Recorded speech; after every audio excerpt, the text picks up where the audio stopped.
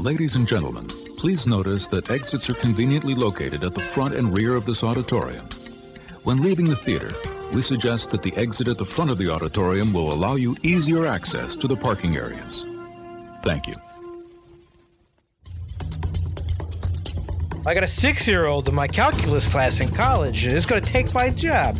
What is this nonsense? Comic Sans? Butler had never seen this film, and I got the indication that he hated it. She's like, "You pussy, get back in the game." He rebels against maturity by taking a job at a movie theater. Oh, no, I'm sorry, that's me. At a video store. Well, this is now owned by Disney, so you're going to see a remake at some point. Hello, I'm Mike Field. And I'm Mike Butler. And you're listening to the Forgotten Cinema Podcast. Each episode, we highlight a film that, for a variety of reasons, was forgotten by audiences. Whether it be because of a more popular movie that was released at the same time, or the movie simply didn't catch on with an audience in its initial run. We'll discuss what we love about the film, or perhaps don't love about it, but we'll always recommend you revisit it. If you enjoy our podcast, we want to hear from you. We're on Instagram and Facebook. Find us. Our podcast is available on all platforms with a backlog of 175 episodes for your listening pleasure. What's up? I'm just, 3 guys behind running through a battlefield. As long as those first 3 guys get hit, though, I get a gun. If they don't, I just got to keep running without any kind of gun. But Was it 3 guys? If I go back, I get shot. It was only 2 people. It might as well have been 3 guys. Stalin sucks. All right. So what are we doing? We are doing the 2003 film. 2001 film. The 2001 film Enemy at the Gates, starring Jude Law and Joseph Fiennes and Rachel Weisz and Ed Harris. Vasily is a young Russian sharpshooter who becomes a legend when a savvy political officer makes him the hero of his propaganda campaign. Their friendship is threatened when both men fall in love with a beautiful female soldier. As the battle for the city rages, Vasily faces the ultimate challenge when the Nazi command dispatches its most elite marksman to hunt down and kill the man who has become the hope of all Russia. This is Enemy at the Gates. I knew that was coming. That's why I was waiting.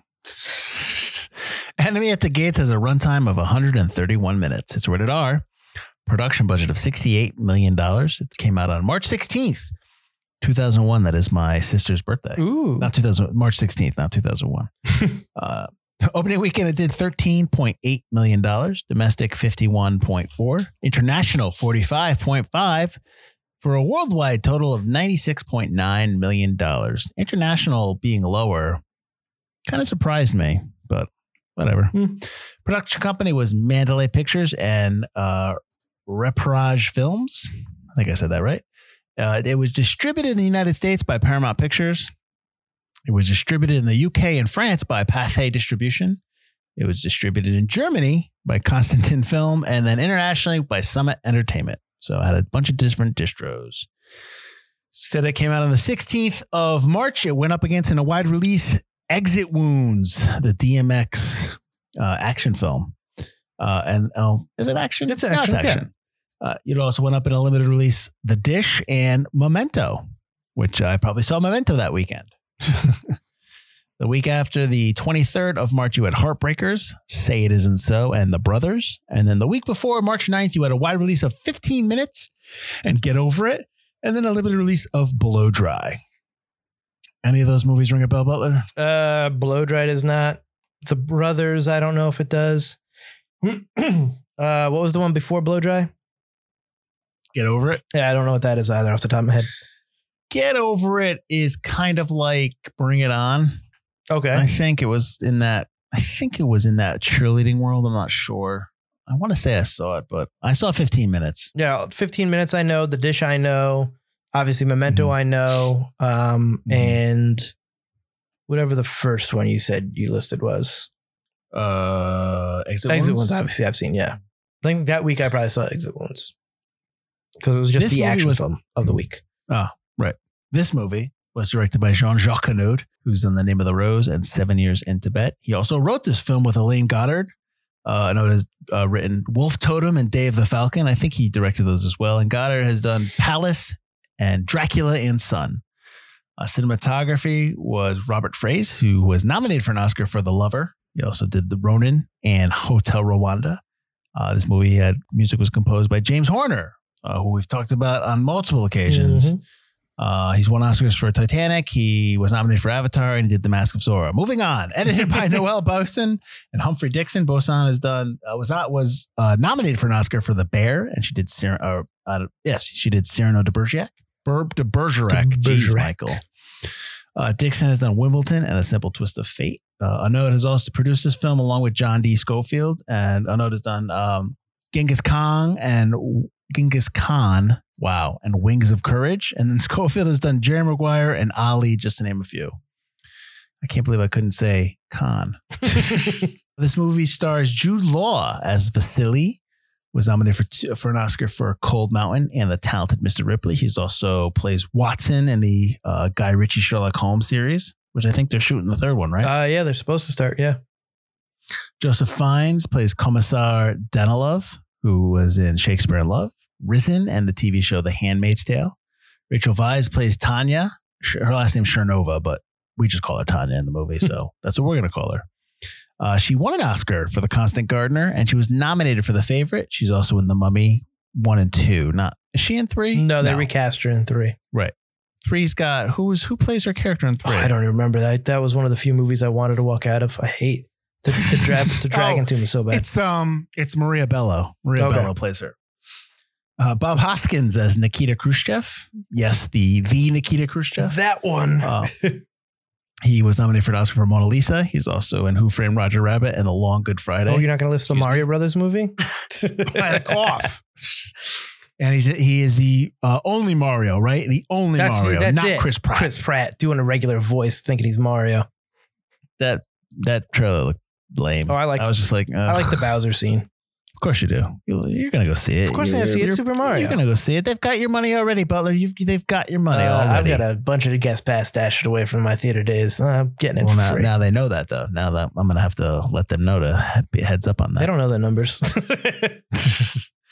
Ed Harris plays Major Koenig, who was nominated for an Oscar. He's nominated for 4 Oscars. Can you name the movies? Never won. History of Violence? No. We're already in. You get 3 strikes. Strike 1. I'm giving up. I'm going to get them. Why? I'm going to get them all wrong. Yeah. Really? Off the top of my head right now, I can't think of them. Hold on. I'm not going to look at his nomination. I'm going to look at his filmography. I'm going to give you a line. I'm going to give you no. I'll give you a line from one of the films. Okay. You're going to get it. We have never lost an American in space, and we're not going to lose one on my watch. Apollo 13. Thank you. I'll give you another line from the other movie. Cue the Sun. Oh, Truman. He was nominated for Truman Show? Yeah. He's awesome in the Truman Show. And the other one's going to be Pollock. That's 3. You're forgetting the 4th one. Fuck. He's not in the 4th one. He is not. He's a co-lead. He's not. It's not his movie. Ooh. It's about a famous writer. He's not an adaptation, is he? No, he's in The Hours. Oh, okay. All right. Yeah. I just like to say that I'm really happy that I was able to do that Apollo 13 line. All right. Ed Harris is awesome, everyone. He's also in The Abyss, which I love. The director's version. The director's cut, everyone. The director's cut of The Abyss. He's also in Needful Things. The extended director's cut of Needful Things. I recommend that highly. I think the director's cut is now streaming on Hulu. Excellent. That reminds me, and I think I've said this before, the director's cut of the unrated version of Storm of the Century is also on Hulu, which I want to see because I hear that's really good. You did say that a few episodes ago. Yep. Yeah. And I'm saying it again. Hulu, I'm giving you free advertising. I wonder if Hulu's got like a license for Stephen King stuff. Maybe. Well, probably because they did. Castle Rock was all that too. Yeah, which I really like that show. I'm really kind of bummed they canceled it. They did 11/22/63. Yep. That was there. So yeah, no, maybe. Yeah. I mean, I miss the Stephen King miniseries that were usually on ABC, and I am all for bringing those back, even if you redo them for Hulu. I'm all about that. Sure. I mean, if you could do the Langoliers a little bit better, I'll be okay with that. I've never read the book, but the movie is obviously not good. The effects are really not great. Yeah. Anyways, and my last note is Ron Perlman's in this as Kulikov. He's in obviously the original Hellboy 1 and 2, and he's the TV show Sons of Anarchy. R.I.P. Kulikov. Yeah, we'll talk about that. God. All right. So you put this on the list. I did. Yes. And I had seen this film when I came around the theater. So, and what's funny is I remembered some of it, but not all of it. But when I was watching it, a lot of my same notes came back to me in terms of like, I remember what I thought of it in terms of what I liked, what I didn't like. But when did you see that? You saw this one time back in the day, never again? One time. It was either in the theaters or as soon as it came out on VHS, where back in the day you would go and be like, oh, this movie's out now, let me rent this. And you would go through and there'd be, 50 versions of this VHS tape box, and you would check the back to make sure someone actually had it, available to you to rent. And like, it was like the last box on the bottom shelf. And we're like, yeah, we got it. Let's rent it. So I think I watched it that way. And I have not watched it since. I know I've seen at least the clip at the very end where Jude Law, spoiler alert, meets back up with Rachel Weisz's character. And I think that is probably the only thing I've actually seen of the movie since I watched it initially. And I did not remember a lot of the movie. I remember a few points, but there's a lot of it that I think I made up in my head in terms of the look of the movie. And I think that the movie doesn't hold up as well with, mid-30s me as it did with 2001. I was probably 14, 15. It definitely hit me a little bit more like, oh, that's a pretty cool movie, back when I hadn't seen quite so many good war movies. Not that this isn't a good war movie. It's okay, but I don't think it was as good as I remember it. It definitely is flawed. I didn't confuse this with this movie, but did you confuse a lot of this film with Hearts War, the 2002 Bruce Willis World War II movie? No. Okay, because they felt very similar. But my big note in this film is that I felt like the second act and the third act second act got lost, and the third act I'm just like it just snowballed into that. There's moments in this film I like. It's got good moments, but yeah. But there's a lot of moments in this film that I come away with more questions than satisfaction. I don't want to say I hated it, but I just have questions. I don't understand some stuff that's going on here. It felt very long. I paused it at one point because they get to the stuff between Koenig and Vasily, the two sharpshooters. Right. Like they're going to meet. And I'm like, oh, this feels like the end. And I paused it. This is midway through. I had an hour to go. And I was like, what? I had the same reaction. I was like, I thought this was kind of like toward the end of the movie. Like this was the escalation. Yeah. They definitely don't do pacing wise. This movie has got terrible pacing. It does. It seems like it starts off with a bang. They get all these Russian soldiers forced off the train, forced into boats, forced over to go to Stalingrad to just start. Here's your gun. Like you said, here's your ammo. If the guy in front of you falls down with the rifle, pick it up, put the ammo in and go, because they don't have enough guns. Yep. Just go, run, go, run. Yep. If you retreat, you're going to get shot. Right. So it's just, I mean, it's a thing. And it starts off like that. And then it just stops. It just grinds down. And now what are we doing? We're underground.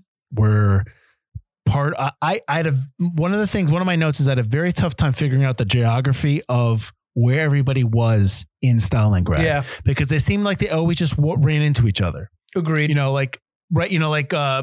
Danilov is headquarters. He wants, because he obviously likes Tanya. When he meets her, he wants her to come to headquarters to work at headquarters. I assume headquarters is, I don't know where, on the other side of the water.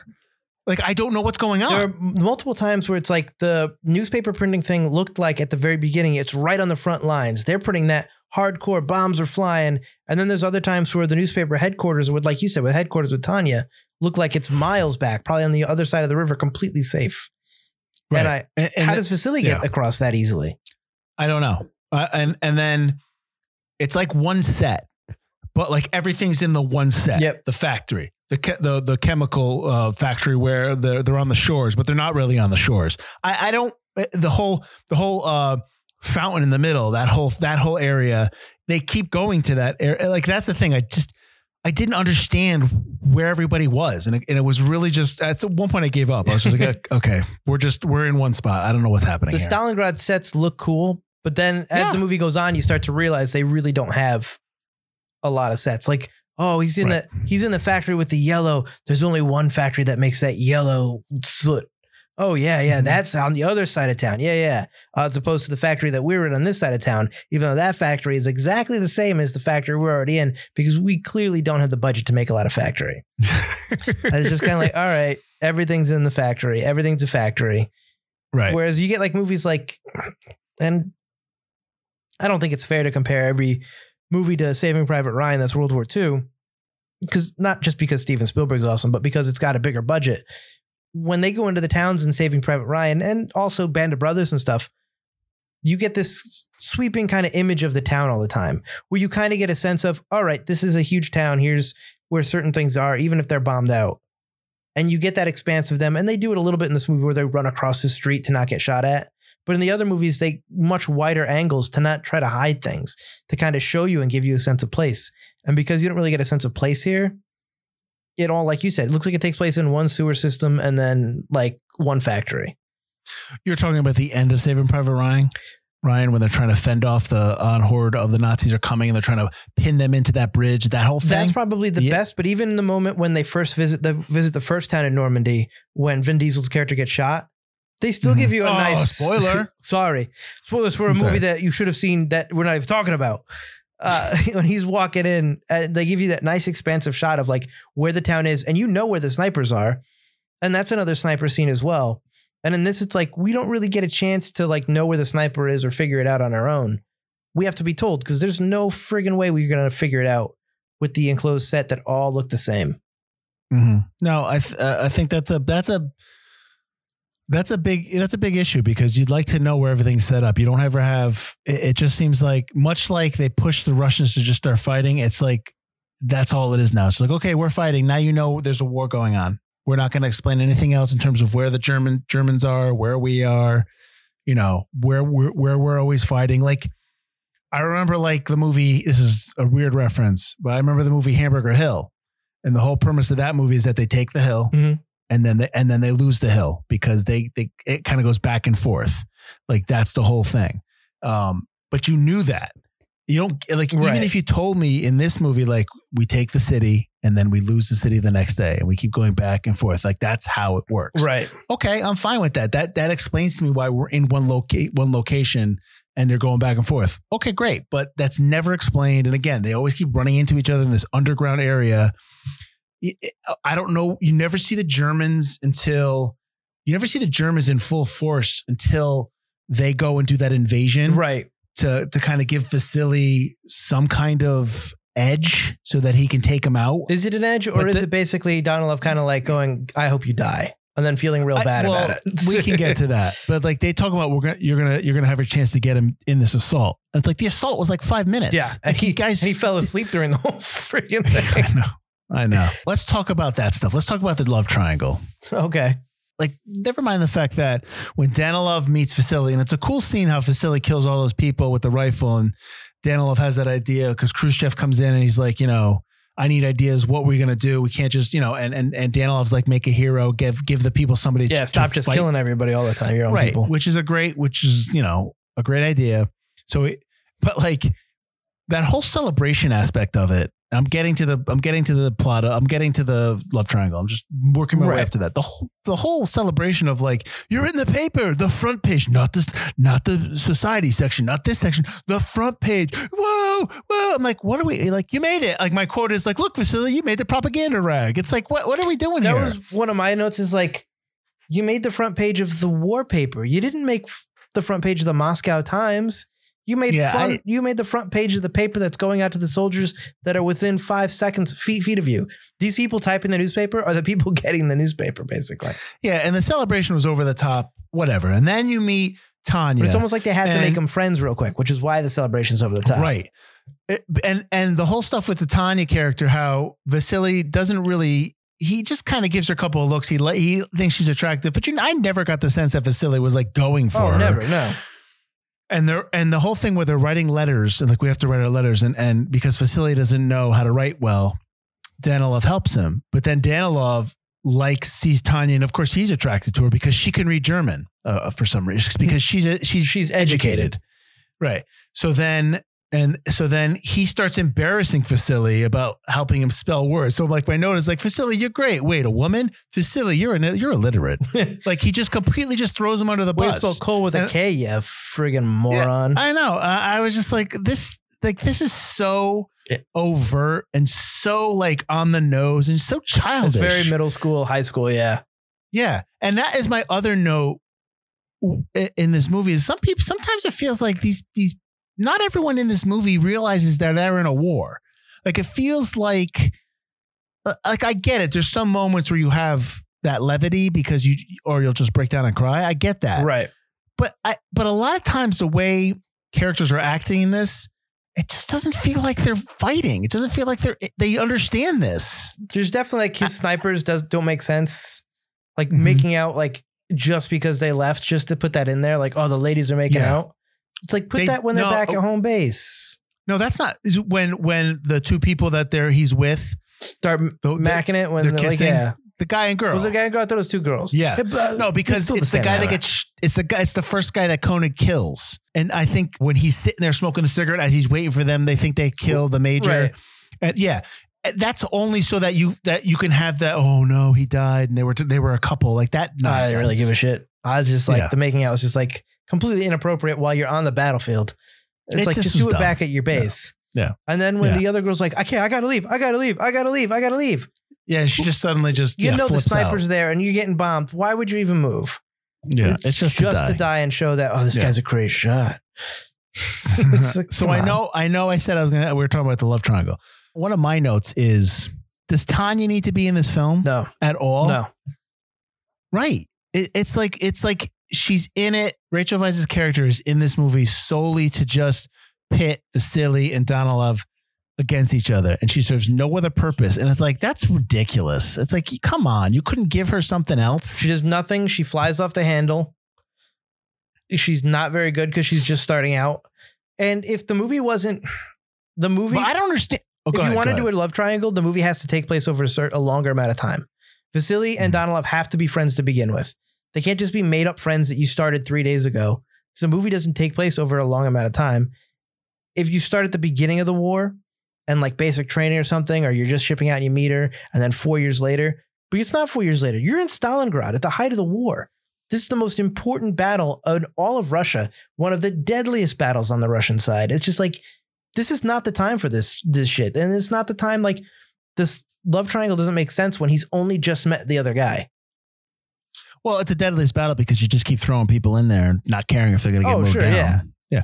But she's not in the army. She's a resistance fighter, which I don't understand how she got to that point. But she's not actually Russian, right?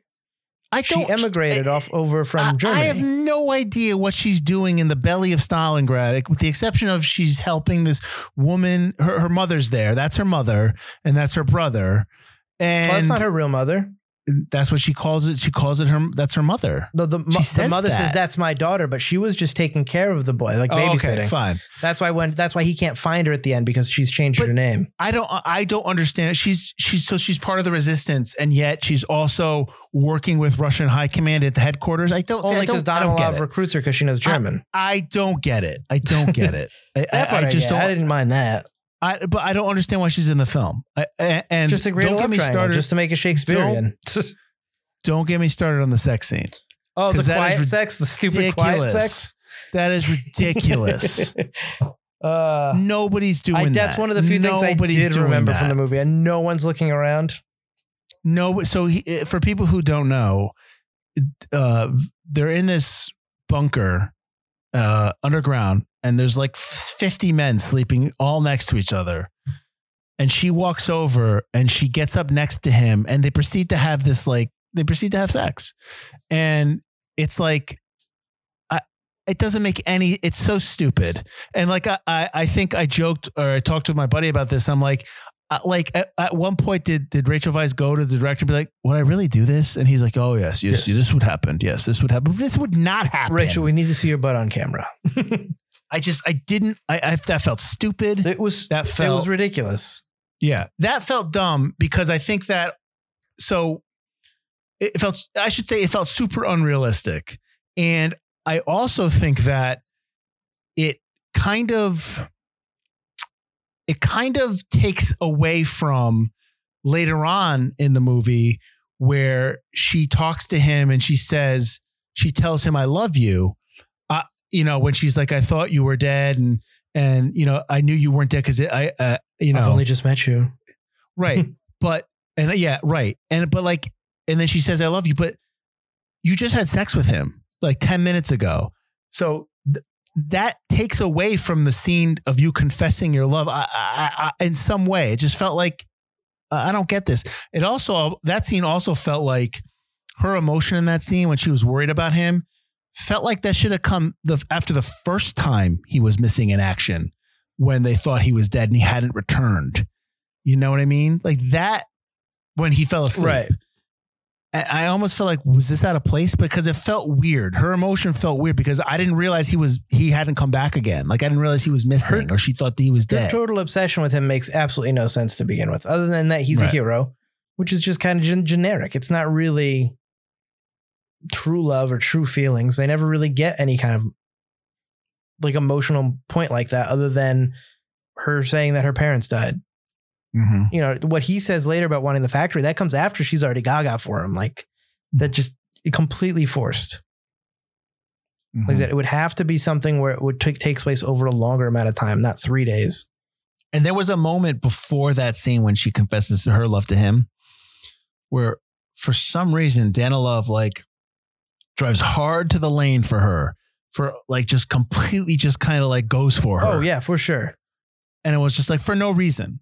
And I'm just like, this is what I was talking about where the second act mired and got lost and it kind of rolled into the third act. It was just all over the place. And I didn't understand. I need you, Tanya. Motivations. Hardcore. I know we've only talked like 3 times. Right. Like these are just characters making decisions to push plot along. And that's not how it works. My other big thing in the movie is that they keep wanting Vasily to go on a hero's journey. I'm not a hero. I don't want to do this. He's better than me. But he never gets a hero's journey. He never gets better. He never gets worse. Donalov has to get the drop on, like show. He doesn't even show him where Ed Harris's character is. Ed Harris just comes out from hiding. Doesn't show him where he is. His death is almost meaningless. It's dumb. Danilov sacrificing himself is dumb. It's so stupid. And it's like your character doesn't get any better. He doesn't go on a journey. He doesn't learn anything. They set up this huge flashback with his grandfather and the wolf. It's how the film opens where young Vasily is supposed to kill a wolf and they're using their own horse as bait. And Vasily chokes and the horse gets all messed up. The grandfather has to take the gun from him and shoot the wolf and probably the horse as well. And young Vasily cries. You get this nightmare, 3 times during the movie? You get it. Yes, I think so. So it's just like, it doesn't ever give you like, I'm sure the director's like, oh, it means this and this. It doesn't mean shit to the movie. It doesn't mean anything because it never really comes up. Vasily never really chokes. He's just kind of afraid of this guy, but he never chokes. He's never not ready to shoot him. My joke for the opening was that it was ASMR murdering a wolf. It just doesn't make any sense. It's like he needs to go on a hero's journey, but you can't give him on a hero's journey because you're wasting your time with this love triangle crap that makes no sense. Well, the other problem is that he starts off as this like naive, scared farm boy. That's how they present him when he first starts off. He's not saying, and then it becomes the seasoned sniper. But that transformation happens during a montage. Like it montages over that. And so I think that what you're talking about is in that montage, but we don't see it in terms of throughout the story. Sure, yeah. So we can't connect with it. So I think, and then like you say, the love triangle's forced, which is like, it's almost like, get out of here. Like if you gave me, when Koenig shows up and then you give me 30 to 45 minutes of the rest of the movie where they're just going back and forth, that's fine. That's better then all this other stuff with Tanya and Danilov and all that stuff, that's in the way. It admires the movie, yeah. Yeah, it's not what I want. It's not what I want at all. And it's like, you're like you say, you're bringing nothing to the table. So just go away. Get out of here. It's such a contrived plot that makes absolutely no sense. Rachel Weisz's character, who's supposed to be super intelligent, is all of a sudden incredibly stupid and impulsive and naive when it comes to everything, just because all of a sudden now she's in love with Vasily, whereas you presented her as somebody who's supposed to be smart and intercepting transmissions and fighting for the resistance. Yes, she's educated. She speaks German, but she's tossing all that away for a guy. Yeah. It's so dumb. It's just God, so annoying. And I think also byproduct of that is everything that happens with Kulikov, with Ron Perlman's character, because you bring this guy up, and you meet him, and then you find out who he is, and then you see like they go off to go get it, and like he's a cool character. Yep. And then we lose him 10 minutes after we meet him, and it's like, number one, when they had the third guy with them, I was like, this third guy's here just to die, right? And he was. And then yeah. And not only does he die, they don't even mention him when they leave. Right. He goes to go get soup. And then the next time you see him, he's like, he's captured. He's captured. He's a Nazi. And then Kulikov accidentally kills him, thinking he's a Nazi. Yeah. But yeah. And then they shoot him because they set it up so that he and then Koenig, it's so bad because then they never bring up the fact that he's never come back. And they're just kind of like, do. And then the way Ron Perlman dies is so dumb. So ridiculous. Like he jumps and then he turns to face the camera like and almost like smiles and gets his head blown off. And I was just he jumps, gets his head blown off, and then turns and smiles to the camera. Yeah, it's so like, what a waste of a character. You've got a Kulikov character who knows Koenig because he trained with him or he trained underneath him. So he knows him. He was there in Germany learning. That was the whole thing.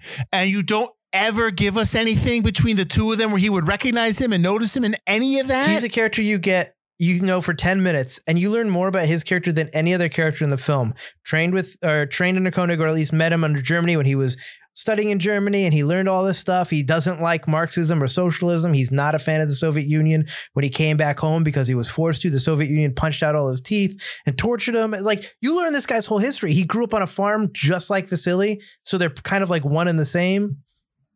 He's the perfect mentor character for Vasily. He should be the one toward the end, not this little shit kid who nobody cares about, who gets killed, and that's why Vasily goes on his revenge mission at the end. Right. Oh, the Sasha. I don't care about this kid playing sides.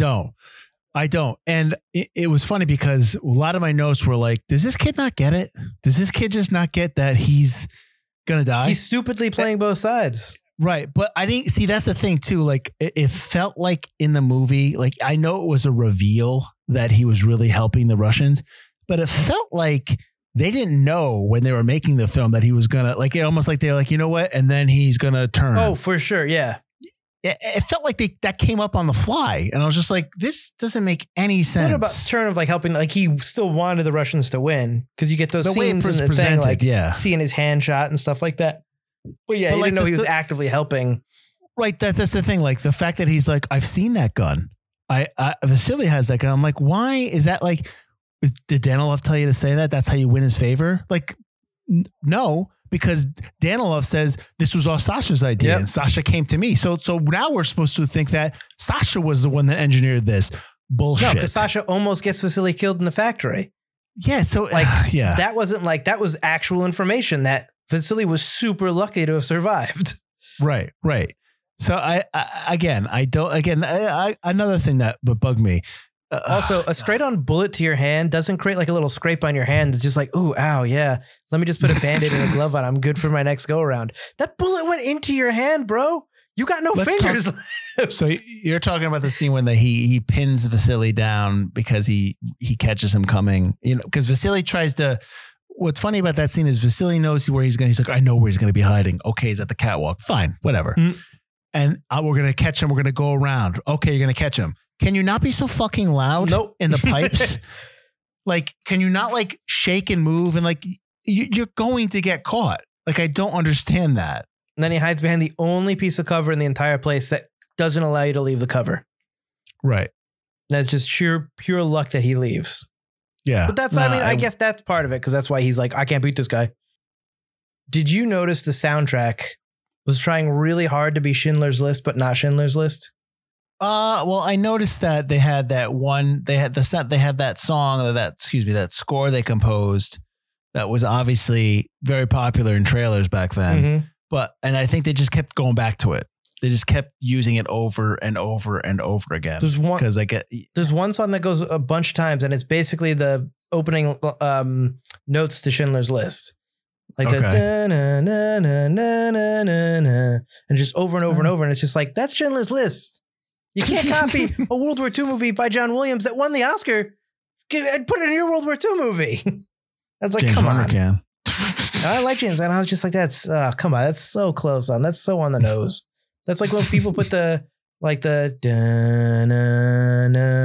and they don't realize they're just copying James Bond. It's like you hear that all the time, those notes put together, and just like, you can't put those notes together anymore. I'm sorry. No one's hearing that going, that's James Bond. That's James Bond. So every time I heard it, I was just like, come on. You're just ripping off a better score. Bob Hoskins is a highlight of this movie, though, as Khrushchev. I thought he was awesome. He's not in it enough. No, that's that's the one thing. He's not in it enough. He looks just like him. He does. Yeah, looks very similar. Yeah. No, he's really good in that. Because when it first popped up, I was like, is he the Khrushchev? Because I didn't know Khrushchev was a big part of World War II. I don't have a problem with much of the performances. My only problem with like the whole Danilov and Tanya's character is that they're given nothing to do but this mopey stuff. Like, they're just given nothing that's good. Like, even Danilov was given absolutely nothing. Even Vasily is one note. Vasily's, yeah, he's very reactive to everything that's happening around him. He's not, you know what I mean? He's I don't want to say he's not giving anything, because he is, but I just get the feeling that he's just reacting a lot of times. A lot of his, like the one scene when he's trying to hunt down Koenig in the, I guess, building, and he knows where he is. Like, that scene's good with him. You get to see his sniper abilities. Sure. Yeah. But everything else is just reacting a lot. And I don't know. I feel like you know less about Vasily's character, who's the main character, than you know about any other character in the entire thing. Yeah, because you're right. Because when you were talking about the scene in the beginning with him as a boy, that's never rectified. Nope. They show it, but it never really. There's no payoff. You don't know what happens afterwards. Right, his grandfather never forgive him. Does he forgive him? It's never. Yeah, you don't. Like we talked about how they montage over his herodom. His ascension from to infantry to being sniper. A seasoned sniper. Right. So you don't ever see that.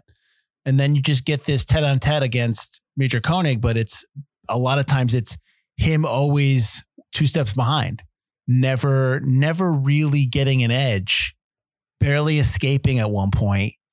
And he never gets the edge. No, when he does, it's pure stupid luck and Koenig being a moron that gets him. Right. Because he sits on the beach and he falls asleep. And then, at the end, it's just Koenig just finally just goes and checks the body and he kills him. And it's like, he doesn't really outwit him in any way. Koenig beats himself. Yeah. Like you said, you're right. So. And when he falls asleep, he just gets lucky, he doesn't get shot because Koenig finds him. He knows what body is him asleep with the sniper rifle. And the scavenger just kind of like almost teabags him. And like blocks his line of sight, and it ruins it. It just, it's so stupid. Mm-hmm. And I know it's based on like a real story. I know Vasily existed, or the story of Vasily existed. Who knows if he really did, or if it was just propaganda. That's true. But I really find it hard to believe the falling asleep in the midst of an invasion was true. No, that's probably. I mean, the whole romantic angle is obviously not real. Right. So no, I agree with you. Him falling asleep was probably not real as well. There's a line in this film by Kulikov's character about the Ukrainians.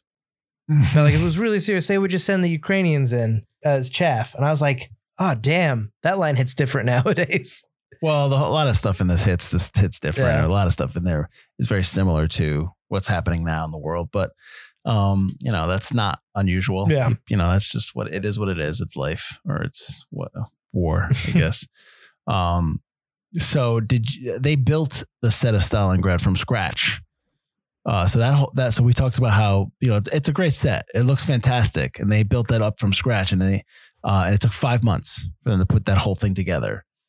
No, I don't think that includes like the scenes in the warehouse.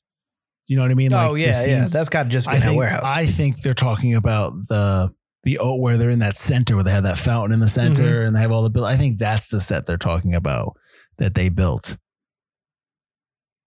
And that the battle scenes were deemed too dangerous with so many extras in confined space to set off explosions by remote, that they had stuntmen mixed in with the extras to set off the explosions by stepping on the pressure plates. So all that stuff, the explosions. So if you go back and watch it, probably in the beginning when they're running, those are stuntmen enacting the pyrotechnic by stepping on it.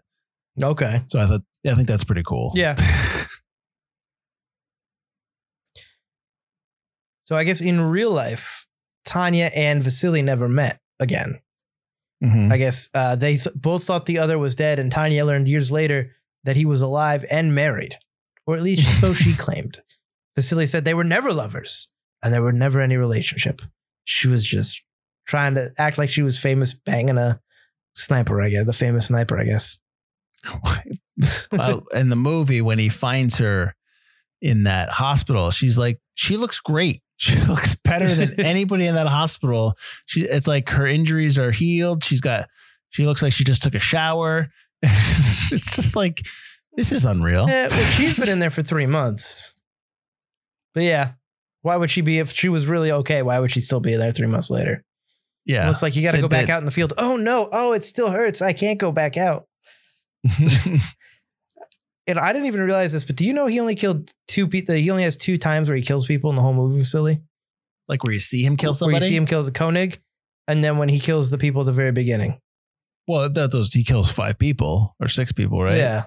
Well, he kills a whole lot more after that stupid montage where we don't actually see him shooting anybody. Okay, right. You don't see. Yeah, again, that's in the montage. Yeah. So stupid. What do you think about, because I know you're a big stickler for this, what do you think about the way they handled the fact that these are Russians and German speaking for an English audience? Speaking English? I mean, they just kind of just don't say anything. They just kind of, I think that I prefer it when they show the change. I think it's cool. Yeah, as do I, yeah. Certain ways they do it. But I can understand why you don't, because you've got 2 different groups of people, 2 different languages. You'd have to do it for both German and Russian. So maybe that's why they didn't do it, or whatever. Maybe they just were like, it is what it is. I think it's weird that they let Ed Harris just do an American accent. Well, speaking of that, why is Ron Perlman doing a British accent? Because everyone else is British. I prefer that over him just all of a sudden having an American accent, unless you were going to do like the Russians are English speaking or have English accents and the Germans have American accents to differentiate. Well, I'm trying to think of other Germans that talked in Koenig's commander talks. He's got a British accent. Okay. And then at the very beginning, the Germans say, we're the Third Reich. We're not your enemy. Stalin's your enemy. He sends you out here to die. It's an unwinnable war. Come to the German side. We'll feed you, clothe you. And that's in an English accent. Well, he's also speaking Russian then. Right. For that. Right. True. So, but I hear you. I don't know, man. I think I like it. I like seeing it when they do it. Right. But like, I don't know if, I guess, would I be cool with if this was if they spoke the language and it was subtitled? Maybe.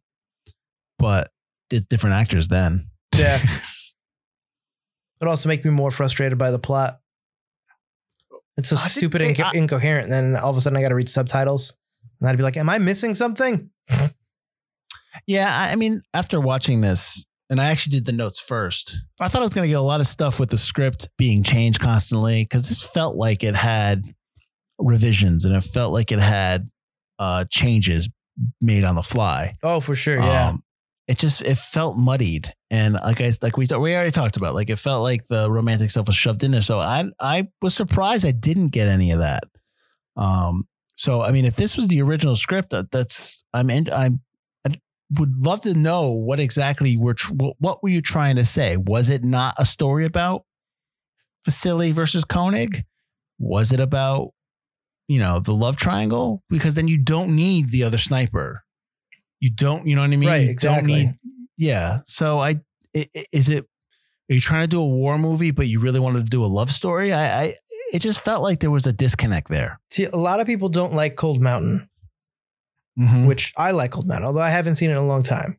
But I think Cold Mountain did a really good job of being kind of a love story that takes place during a war by taking away the war part of it. And I feel like this doesn't, like you said, doesn't know what it wants to do. There's too much war for it to be a war movie, but there's too much of this bland, just rote Shakespearean love triangle that doesn't need to be there, taking up so much of the real estate. The movie is already 2 hours and 11 minutes. And so much of it is taken up by that just crap. And you introduce Koenig way too quick. And you kill off the character you know the most about, and Ron Perlman's character, way too quick, and introduce him way too late. Yeah, Well, I always think of Atonement when I think of romance in a war film with James McAvoy, World War I. Right. I always think of that. That's a good one movie. Too, yeah.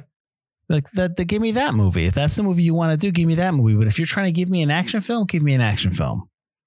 You know what I mean? Like, just go more action. Give me war action stuff. That's what I want. You definitely need your hero killing more than 5 soldiers and then getting the sneak on Koenig. You need to show me why he's a hero, and you need to go on the hero's journey. And also, my biggest problem with the film is the dreams. That's probably one of my biggest problems. The dreams lead nowhere and mean nothing. And also, and not that I like I said, like we've always said, we hate to just say like, you should do this in films because it's not our movies, in terms of dictating what the story should be. But if you want to do the Koenig stuff in terms of the back and forth, have Koenig hunt him down and he kills his friends and kills Tanya. And then he goes back to, not to Germany, but he goes back to some other base in Russia and have Vasily hunt him down. Show me Vasily's skills. So that, you know what I mean? But they like you said, they never do that. That would be a hero's journey, which they don't go.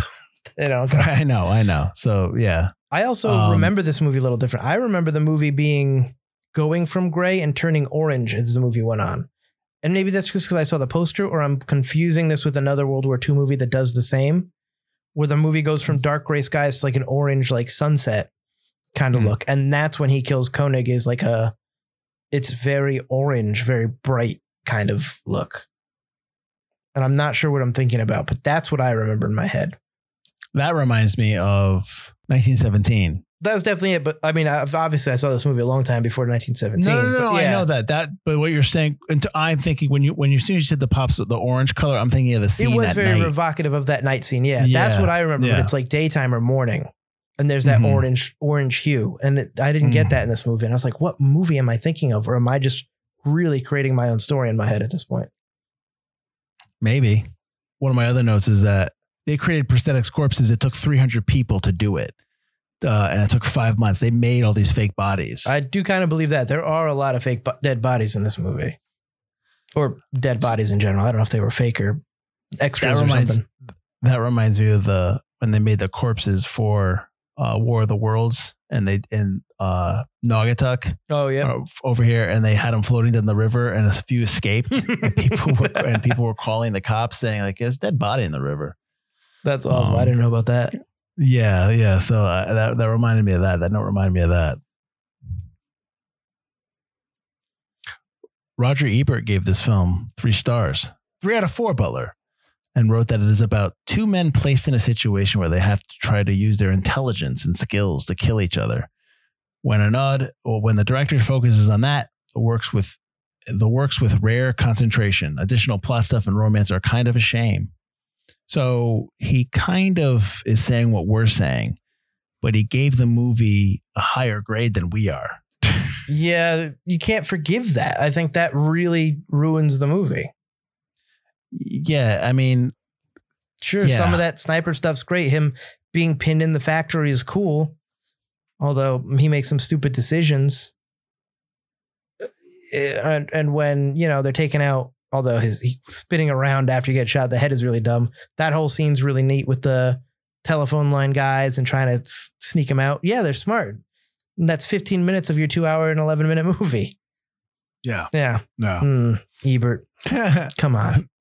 New York's Peter Rainier was less kind, saying that it's as if an obsessed film nut had decided to collect every bad war film convention on one computer and program it to spit out a script. So he's saying AI wrote this. I like that one. I believe that. I mean, I do appreciate the fact that they're trying to keep up with history and keep up with what happened in real life. Like, I do appreciate that, the whole Battle of Stalingrad. But you don't really get a lot. It just happens to be Stalingrad's in the background. Mm-hmm. Well, yeah. And I've heard that the book that this is based on, the same name, the William Craig's book from 1973 is much better, which makes sense. Yeah. So, but I'm interested to, I'd be interested to read that book to actually see like what they pull out of that for this movie. Probably not much. But this is one of those films that I watched and I'm like, okay, I watched it. It's got some good stuff. I got some decent action, decent scenes, but I just can't get myself to be like this. Oh, this is so good. Like, you know what I mean? Like to recommend it. Yeah, it's a tough recommend. Mm-hmm. I mean, I put it on the list, but I hadn't seen it in so long. And it really does get convoluted with the love tryst. There's not enough. It's got an interesting concept. Like, you don't see a lot from the Soviet side of the war, at least for Western audiences. And you don't get a lot of stuff that deals with like snipers. Mm-hmm. And I think that's a really interesting way, like specific look at warfares. You get infantry. You always get, you know, the airmen. You get a couple of like Navy movies, but you never really get, you know, the life of the sniper, that slow kind of the thinking man's shooting kind of action. And that's a shame that you still don't really get that with this movie. Well, you get, there was a movie that came out, oh man, probably 10 years ago, 2013. Oh, Stalingrad, the Russian one? Stalingrad, yeah. But that was like, what's the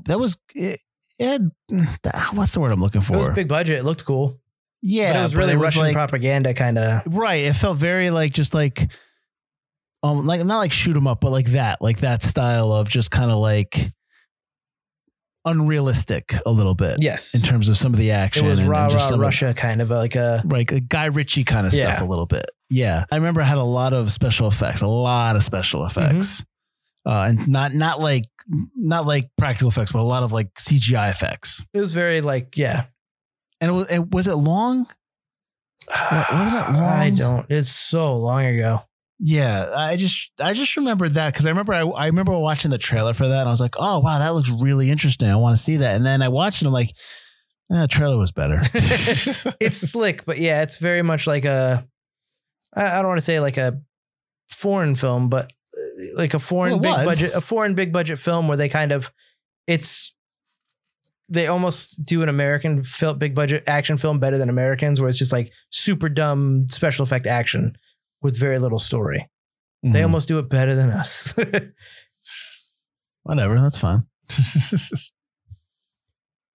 One of the lines in the film that I commented on was when Vasily is talking to Tanya, and he's like, I always wanted to work in a factory. And I was like, dream bigger, Vasily, please. Dream bigger. A stupid dream for a man like me. I know. And he's talking about he wants to be a foreman. He wants to run the floor. Okay, fine. But like, that's not what you're saying. You're just saying you want to work in the factory line. Basically. Yeah. No, he wants to be the foreman because he wants to look over and have the bigger picture. Know. That's what he says, but he's still saying just he doesn't realize what that is. Right. Yeah. Yeah. I just want to look at people from the top. Is that what you're applying for? You just want to look at people from yeah. Is that a job? No. So why are we saying this is forgotten? Because the storyline is bad. The love triangle gets in the way of this entire film. It's cheesy. It's unrealistic. It's rushed. It's not the movie that's advertised, and it's not advertised as a love story, and it's not good enough to be re-advertised as a love story. And there's not enough of the war stuff to make that interesting. It's 2 hours and 11 minutes, and I feel like it shouldn't be, or it should be way longer. I don't know.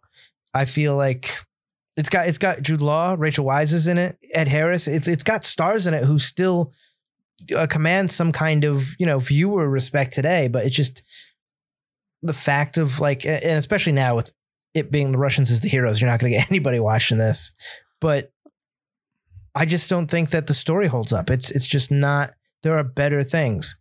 If someone was like, what World War II things would you recommend? Saving Private Ryan, Band of Brothers, The Pacific, anything but this. Like I don't think I could recommend this. I'd recommend this over Midway, but I hated Midway. Oh, Midway's not. But yeah, it's just, I don't know if I could recommend this movie. And I think that's why it's kind of forgotten.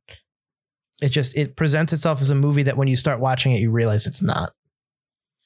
Well, I think you can tell by the box office take that I think it's a movie that people saw and then the word of mouth didn't carry it. Like it was just like, it's fine. Yeah. It's a film. I watched it. I think a lot of people, I think this is one of those films that's forgotten because a lot of people saw it and they just were like, okay, whatever. It's fine. You don't have to go back. And maybe it's not, like we always say in the opening, we recommend you revisit it. Yeah. I think Ed Harris is good in it. I think that, like you said, the performers are all right. Ron Perlman's are good in it. Yeah. I like Rachel Weisz and I like Jude Law and Joseph Fiennes. The only problem with that is that they're not given a lot to do. Joseph Fiennes I think really kind of gets the shaft. He kind of gets like a puss roll. They're not given enough to really let them shine. They're good enough, but they're just the content, the script fails them.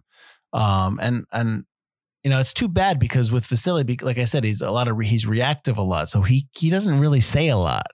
And I still hate the sex scene and I hate all that stuff that they tried to squeeze in. It just feels so forced. And it was just like, it was making me up. It was angering me. Because I'm just like, this is not, this is not something I need to see. This is not helping. It's not gonna say useless, but it's just, this isn't giving me anything, I guess is what the whole love triangle didn't give me anything that I wanted to see. I'd much rather see the two snipers go at it. Yep. And they do, but they just don't do it enough and they just don't do it well enough. And it was, Vasily's such a great sniper, but he can't climb through a pipe quiet. Like that kind of stuff. And he falls asleep during the job, during an invasion. Yeah. So, I mean, I like it, but I don't. It's a weird movie because I like it, but I don't like it. I don't like that. I don't like that. I saw enough Ron Perlman. You know what I mean? Like, because the Kulikov character. Yeah, the Kulikov character was probably one of the more fascinating characters in the movies, and he's gone. Yep. Yeah, like in 10, 15 minutes. So, and just like us, we're gone. Where can they find us? You can find us on ForgottenCinemaPodcast.com or ForgottenEntertainment.com. While you're there at ForgottenEntertainment.com, just check out all the other great podcasts and videos we have for you guys there, done by other people or done by some of us as well. And, you're listening to us on a podcast platform where I'm sure there's a rating, a review tab maybe. Why don't you go ahead and shower us with praise? We'd appreciate that. It would help our podcast grow. And then tell us what you guys think of Enemy at the Gates or any good kind of under the radar World War II movies that you guys might recommend over Enemy at the Gates on the lobby. Forgotten Cinema's Facebook group. And next week, we'll be doing the 2011 film, Take Me Home Tonight, that is set in the 80s. That stars Topher Grace and actually Chris Pratt's in that too, which I completely forgot about. Chris Pratt. Anna Faris and a bunch of other people. Did you see this film? I did not, but you talk about it all the time, how you really liked it. I remember really liking the trailer and I just never got to it. Yeah. I mean, it's funny because I remember wanting to see this movie, and I can't remember how I watched it, and I've seen it before, so I've seen it a couple of times. It's funny. It's good. I don't know why it didn't get like a bigger release or do well or anything like that. So this is one of those movies. Maybe it's made for this podcast. Excellent. All right. So that's next week. Take Me Home Tonight. Until then, everyone have a great week. I'm Mike Field. I'm Mike Butler. And this has been Forgotten Cinema.